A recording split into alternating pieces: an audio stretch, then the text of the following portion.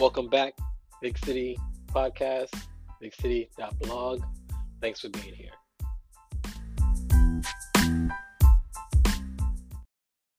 Hey guys, welcome back. And on this episode on the Big City Podcast, it's titled How to Make Money for Kids. Basically, where I got the inspiration for this episode was my niece asked me about investing. She had some questions about the stock market. Another little cousin of mine, asked me about the stock market, and the one thing I can say is you just have to be consistent. Consistency in the stock market is what's really gonna pay off in the long term. But before we even get there, you need money to invest.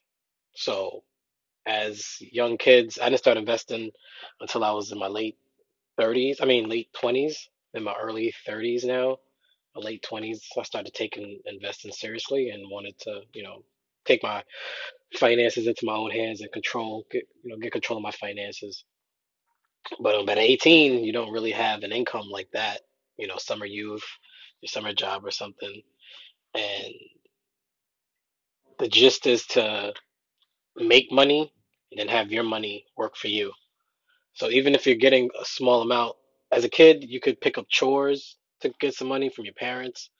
Your monthly, weekly allowance you get, just portion it up, put some towards, you want to invest in the stock market.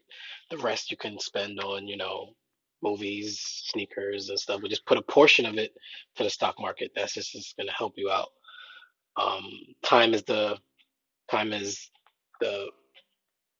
the golden egg in your basket. Like time is the time. You have time on your side, so time is the only thing that you really need.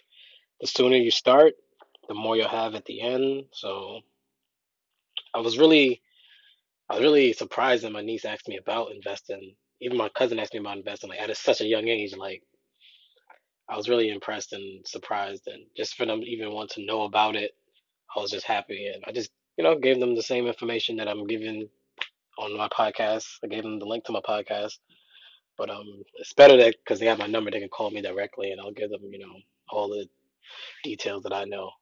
But yeah, for kids that want to get into the stock market, you know, being consistent is the first thing, but having an income would be like the number one thing. If you don't have an income, these are some things you can do to, try to get something, your chores, allowance, little things you can do around the neighborhood, like walking dogs, cutting lawn, seasonal things like shoveling snow, babysitting, house sitting, little jobs, around the neighborhood. Ask, your mom's friends, your friends' mom, and stuff like that, and get it, make some money, and then make your money work for you. That's the gist of it. The sooner you do it, the better off you'll be. This really goes in. Um, this really ties good with the book that I just put out. It's on Amazon. I'll leave a link in the bottom of the show notes so you can just check it out. It's a book. It's called The Gift to Come. I think it'll be really cool. Just check it out. My first writing piece. And I think it goes good with this episode. Let me know what you guys think. Shoot me an email, hit me up online, Twitter, Instagram, Facebook. I'm active all the time. Until next time, guys. Later.